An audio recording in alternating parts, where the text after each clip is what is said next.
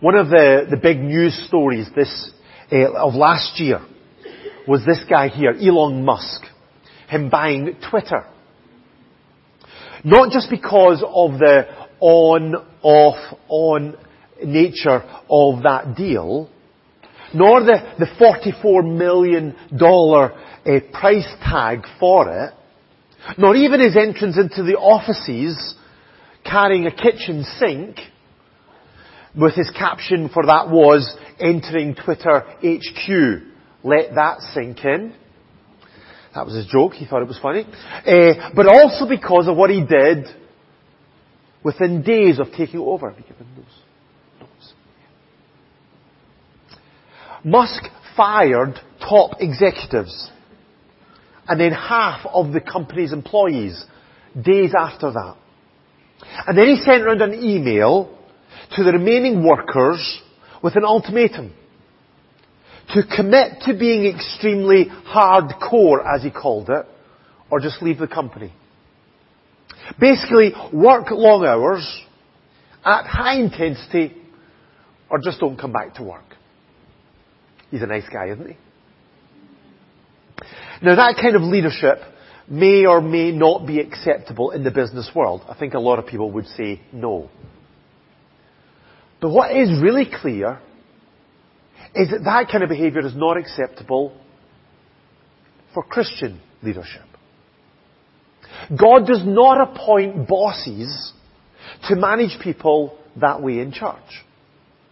Instead, He appoints leaders to follow Christ's example of leadership. So this morning we're going to have another look at 1 Peter chapter 5. The reason for this is hopefully very soon we're going to see some developments in the leadership of our church. And I want us to make sure that we understand the biblical model of leadership, what the kind of leadership that we're talking about really is. So we're going to read 1 Peter chapter 5, verse 1 to 4, and Lauren is going to come and she's going to read it for us now. Thank you.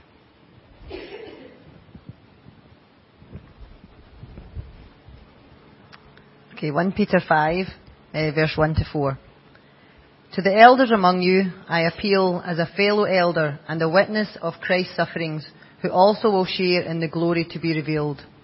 Be shepherds of God's flock that is under your care, watching over them, not because you must, but because you are willing, as God wants you to be, not pursuing dishonest gain, but eager to serve, not lording it over those entrusted to you, but being examples to the flock. And when the chief shepherd appears, you will receive the crown of glory that will never fade away.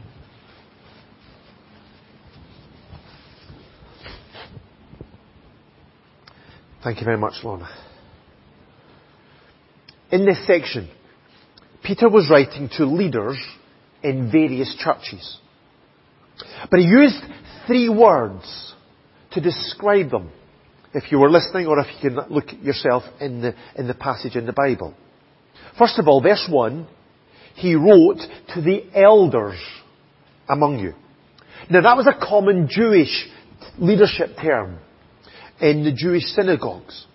It emphasized the maturity of those who were leading.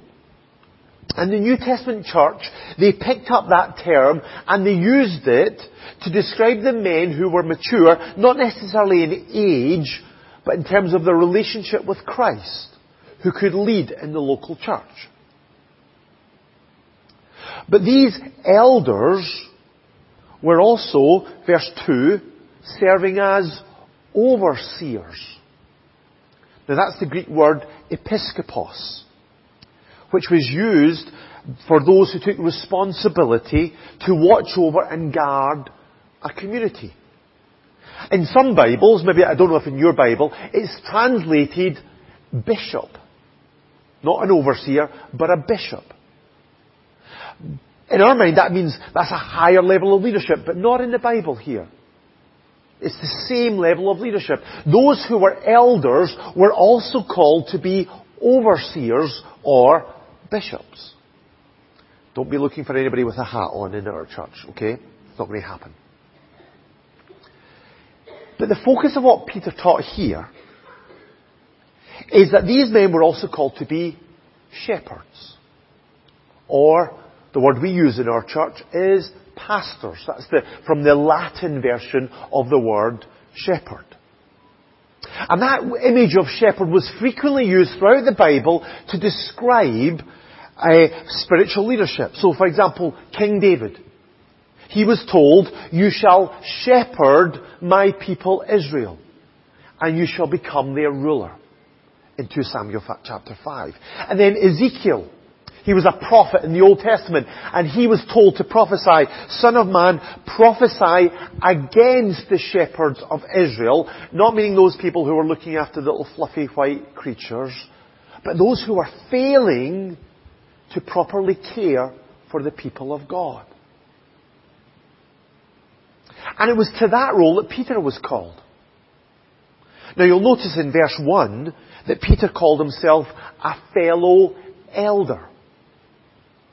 But when he was restored to his leadership role after denying Jesus, it was to the role of shepherd that he was called. Maybe you remember that every time that Peter was asked, and he answered by telling Jesus how much he loved him, Jesus replied, "Feed my lambs. Take care of my sheep. Feed my sheep."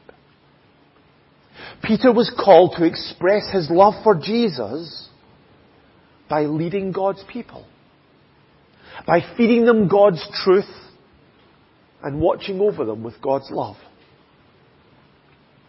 And here Peter calls these fellow elders, fellow overseers, to also do the same, to be shepherds of God's flock that is under your care. So I think from this passage it's really clear. The term elder, or overseer or bishop, or shepherd or pastor, are all referring to the same person or the same role in a church. It's not a hierarchy here. It's not a grading of leadership roles. It's all the same people. These words are just synonyms. They're ways to express the same role, just in different words. They're different ways to describe the same person. So as a church, we use the term pastor, but we could equally, if we wanted, use the term elder, or overseer, or even bishop if we felt the need to, which we probably don't. But did you notice? They're all in the plural version. They're all in the plural form. It's elders, overseers, shepherds. Now that's not just because Peter was writing to a number of different churches. It's also because there was usually more than one of those leaders in each church. When Paul, revisited the churches he'd planted, it says in Acts chapter 14, Paul and Barnabas appointed elders for them in each church. Not an elder, singular, but elders, plural. And there's lots of other verses in the Bible that show that that's the case. Team leadership was the usual practice for every local church. Why is that? Well, if you go way back to Genesis chapter 2, verse 18, God said to Adam, "It's not good for the man to be alone." And of course that was about marriage in particular in that instance. But it holds true for more than just marriage. It's in every aspect of our lives. We as human beings were made for community. We never thrive when we are isolated. We need other people. This is one of the reasons why I would really urge you to commit to being part of one of our small group Bible studies. We need other people to help us to grow in our relationship with Christ. Yes, you can go home and read your Bible yourself. Yes, you can listen to YouTube videos, or you can try and read books and all sorts of things. But you're never going to grow as much as if you get into a small group where you can connect with other people and you can let them speak into your life and you can speak into their lives. We all need other people. We need a community. It's also why we do ministry in teams. We need the support and encouragement and accountability of others. When Jesus sent out his disciples on their first mission trip, the 12 disciples, it says in Mark chapter 6, he sent them out 2 by 2. 2 by 2. It wasn't just for Noah and the ark. The animals went in 2 by 2. It's also for the disciples. Because Jesus knew that if they were on their own, they would really struggle. They needed the encouragement of somebody else. They needed the balance. They needed to be able to complement each other. They needed to hold each other accountable. And that's the same with leadership. When this church started, when ECF started, there were 2 pastors. And God willing, we're soon going to be able to get back to that style of leadership, to have a pastoral team, a team of pastors. In the next couple of weeks, I'm going to propose 2 guys that are going to join me, I hope, as being pastors in our church. And I want you to give me your feedback about that proposal. I'm going to be informing you about who it is and letting you give some feedback on that. But clearly, the biblical model that we're aiming for is plural leadership. Not just one pastor, not just one leader, but a team working together, being accountable to each other, encouraging one another, complementing with each other so that we can grow together as a church. But this passage doesn't just define that role, elder, overseer, pastor. It also tells us how that role should be fulfilled. In the Old Testament, it wasn't just kings or prophets or religious leaders who were seen as shepherds. They certainly had a crucial role in leading God's people, but they were simply seen as under-shepherds. That's because the ultimate protector and provider and guide for God's people was God Himself. I'm sure most of you will know this beautiful psalm. Psalm 23. The Lord is my shepherd. I shall not want. If we're looking for the shepherd of our souls, ultimately we need to look to God. And so Peter in our passage describes the churches as God's flock. Verse 2. These churches are not owned or defined by their leaders. Instead, these people belong to God. They are owned by Him. They are loved by Him. They are chosen by Him. They are bought with the precious blood of His Son. They are sealed by His Spirit. They are led by His truth. They are guarded by His power, led by His will. And they are called to honour His name.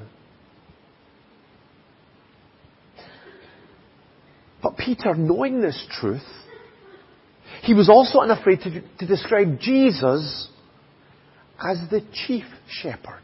Verse 4. How, if this is God's flock, if He's the ultimate shepherd, how could you describe Jesus as the chief shepherd? Well, there's an obvious answer, isn't there? Because Jesus is fully God. He is the one who supplies our need. He is our creator and our sustainer. He watches over us. He holds us close to His heart. And He leads us gently with tenderness and care. Remember Jesus saying, I am the good shepherd. John chapter 10. He is the Lord of heaven and earth. And He is the ultimate shepherd of His people. So church leaders are not the chief shepherd. They are not the lead. They're not the top. They're certainly not. They're called to be an under-shepherd. So they're called to live under the ultimate leadership of Jesus. They're called to submit to His leadership. Christ is the head of the church. But if that's true, then those who do lead as under-shepherds are called to be like the chief shepherd. They're called to lead like Jesus leads. And that's an incredibly high standard, isn't it? It's a standard that we will always fall short of. But that is our calling. That's the goal. That's what we're called to.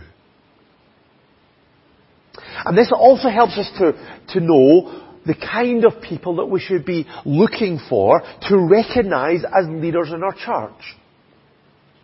We should be looking for people who are displaying some of the characteristics of Jesus in their lives. This is what Paul said when he wrote to Timothy about the kind of men to appoint for this role. When he wrote this, he didn't focus so much on what they were able to do, but he focused on their character. The kind of men they were. Were they following Jesus? Were they caring for other people like Jesus did? So he said things like this. You can maybe look at this later on in your own time in more detail. 1 Timothy chapter 3. The overseer, or we could put in elder or pastor, must be above reproach. The husband of but one wife. Don't know why you would want more than one, but that's it. Temperate, self-controlled, respectable, hospitable, able to teach. Not given to drunkenness, not violent but gentle, not quarrelsome, not a lover of money. He must manage his own family well. He must have a good reputation with outsiders. It's a challenging list for me to read this morning. But did you notice, the only thing that it focused in on in terms of ability was able to teach. Have an ability to teach others God's Word in a whole load of different forms, not just up front, but also maybe one-to-one. But everything else is about the character. It's about how he lives his life. What he does when he's not gathered together as church. That's what's important. That's what we should be looking for.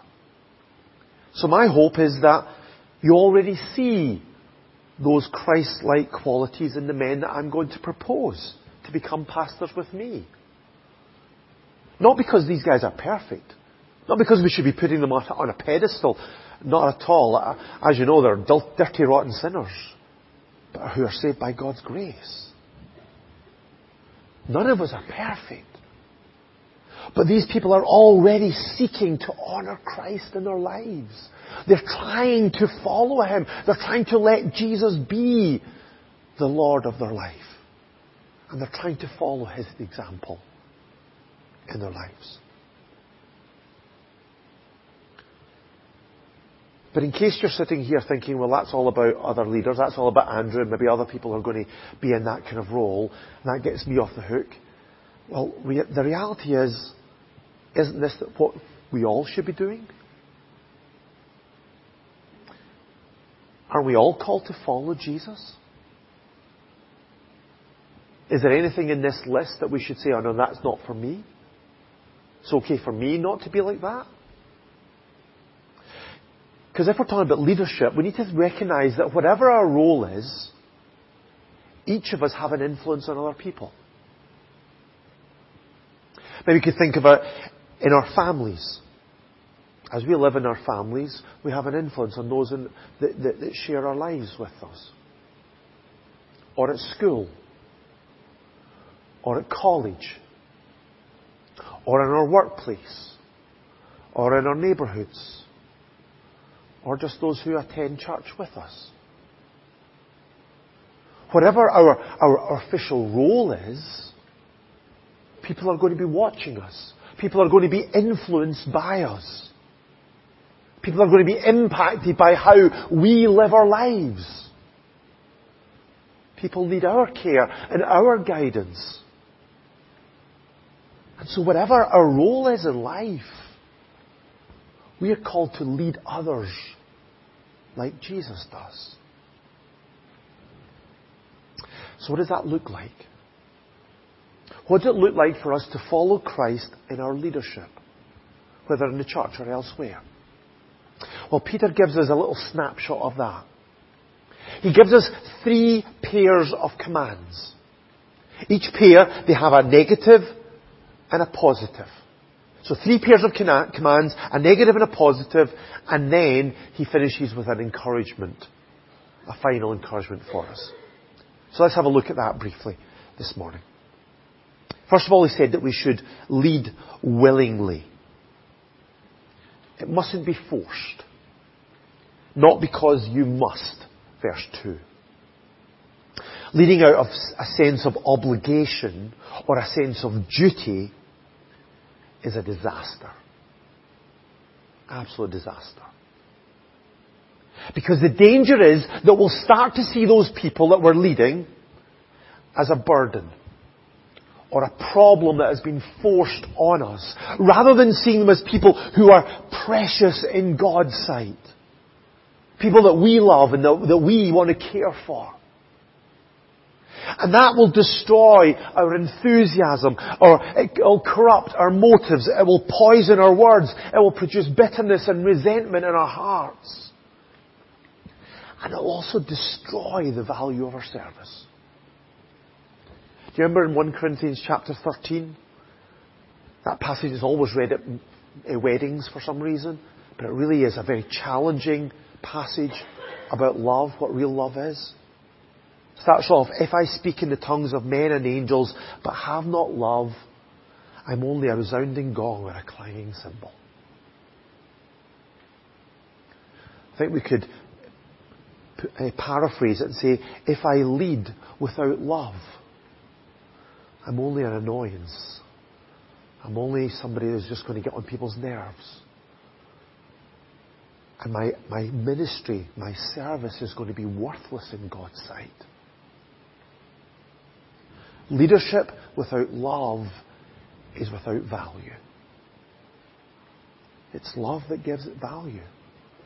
And so we mustn't do it just because we're forced to, oh, this is what I have to do, but because you are willing, as God wants you to be. God wants us as leaders to lead not out of guilt or duty, not to try and earn God's favour, but rather out of eager obedience to God's call on our lives. Because we want to please God. Because we want to honour God. This is what Jesus did. As the Good Shepherd, Jesus laid down His life willingly for us. This is what we've remembered at communion time this morning.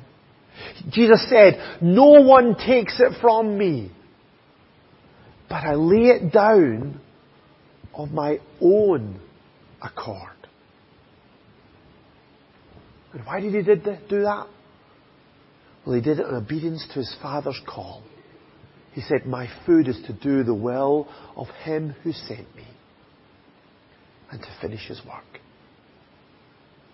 So the first way we need to lead is willingly, out of love for other people and love for God, out of a desire to obey Him and honour Him and fulfill the calling that He's placed in our lives. Secondly, Peter said we need to lead selflessly. Verse 2, not greedy for money. The love of money is a root of all kinds of evil in our lives. And it completely corrupts leadership. This is one of the problems of the leaders in the nation of Israel that Ezekiel was condemning. He said this, Ezekiel chapter 34, woe to the shepherds of Israel who take care of themselves. You eat the curds, clothe yourselves with the wool, slaughter the choice animals, but you do not take care of the flock. That's why God said He was going to remove them from their role. And unfortunately, there are many people who follow their example today, who have been robbed of the truth and who think that godliness is a means to financial gain. But Jesus said this, Matthew chapter 6, you cannot serve both God and money. You can't serve both. It's impossible. You either love God or you love money. You can't love both. You have to choose. If making money is our motive in leadership, then we're not serving God, we're just serving ourselves. So instead, verse 2, we need to be eager to serve. Not greedy for money, but eager to serve. Leadership is about serving others, not serving ourselves. It's about giving, not getting. It needs to be motivated by grace, not greed. That's Christ-like leadership. Jesus said, I am the good shepherd. The good shepherd lays down his life for the sheep. And Jesus calls us to follow his example in laying down our lives for the benefit of others. So we need to lead willingly. We need to lead selflessly. Thirdly, Peter said we need to lead humbly. Christian leadership doesn't look like Elon Musk, not lording it over those entrusted to you. So this was another problem of the leaders that Ezekiel was condemning in his prophecy. He said, you have ruled them harshly and brutally. They thought their role gave them the right to boss people about, to domineer them, to bully them, to control them. But that was abusive leadership. That wasn't Christ-like leadership. And so Jesus said in Mark chapter 10, those who are regarded as rulers of the Gentiles lord it over them. And their high officials exercise authority over them. Not so with you. Instead, whoever wants to become great among you must be your servant. And whoever wants to be first must be slave of all. Leading like Jesus is not about demanding our own way, or our rights, or our agenda. It's not about forcing our plans or our wants on other people. Rather, it's about being examples to the flock. It's about stepping up and doing what God wants you to do, following His commands, submitting to His word, living by His Spirit, denying ourselves in the hope that others will follow our example. It's the opposite of the do what I say, not what I do mentality. Rather, it's about calling people to follow my example as I follow Christ. And that can be an incredibly costly thing. 1 Peter is a letter that was written to Christians who were suffering intense persecution. So leading by example for these leaders that Peter was writing to was about those who were willing to step up and go out at the front line. To suffer first, if needed. To lay down their lives, literally, for the sake of others. And that's what leadership, Christian, biblical leadership, should always look like to some extent. Because that's what Jesus did. Even the Son of Man did not come to be served, but to serve and to give His life as a ransom for many. I've often said that if you want to find your leaders, find the people who are using the brush, or the mop, or put out the chairs, or who are emptying the bins. That's what leadership in the church should look like. Leading like Jesus is not comfortable or easy. It doesn't often feel good or pleasant. It is not a promotion to a position of privilege and prestige. That's not what we're thinking of doing with these two guys who are going to join me in the leadership team. This is not a promotion for them. There are not often immediate or tangible benefits for this. It's tough. It's sacrificial. It's supposed to be selfless. It's often unnoticed. It's often unappreciated. If you step up into leadership, you're going to put a target on your back for criticism. But Peter finished here by encouraging us, whatever the role that we have in life, to lead joyfully. This is not supposed to be a pity party. Poor me, I'm called to be a leader. Not at all. Look what he says, verse 4. When the chief shepherd appears, you will receive the crown of glory that will never fade away. Crowns, they were garlands given to winners of athletic contests. They were usually made of leaves or flowers, so they would quickly fade away. Next year there would be a new champion, and last year's successes would be forgotten. But the crown that Jesus, the chief shepherd, will give to those who faithfully under-shepherd His people will never fade away. Their service will not be forgotten. It will not be overlooked.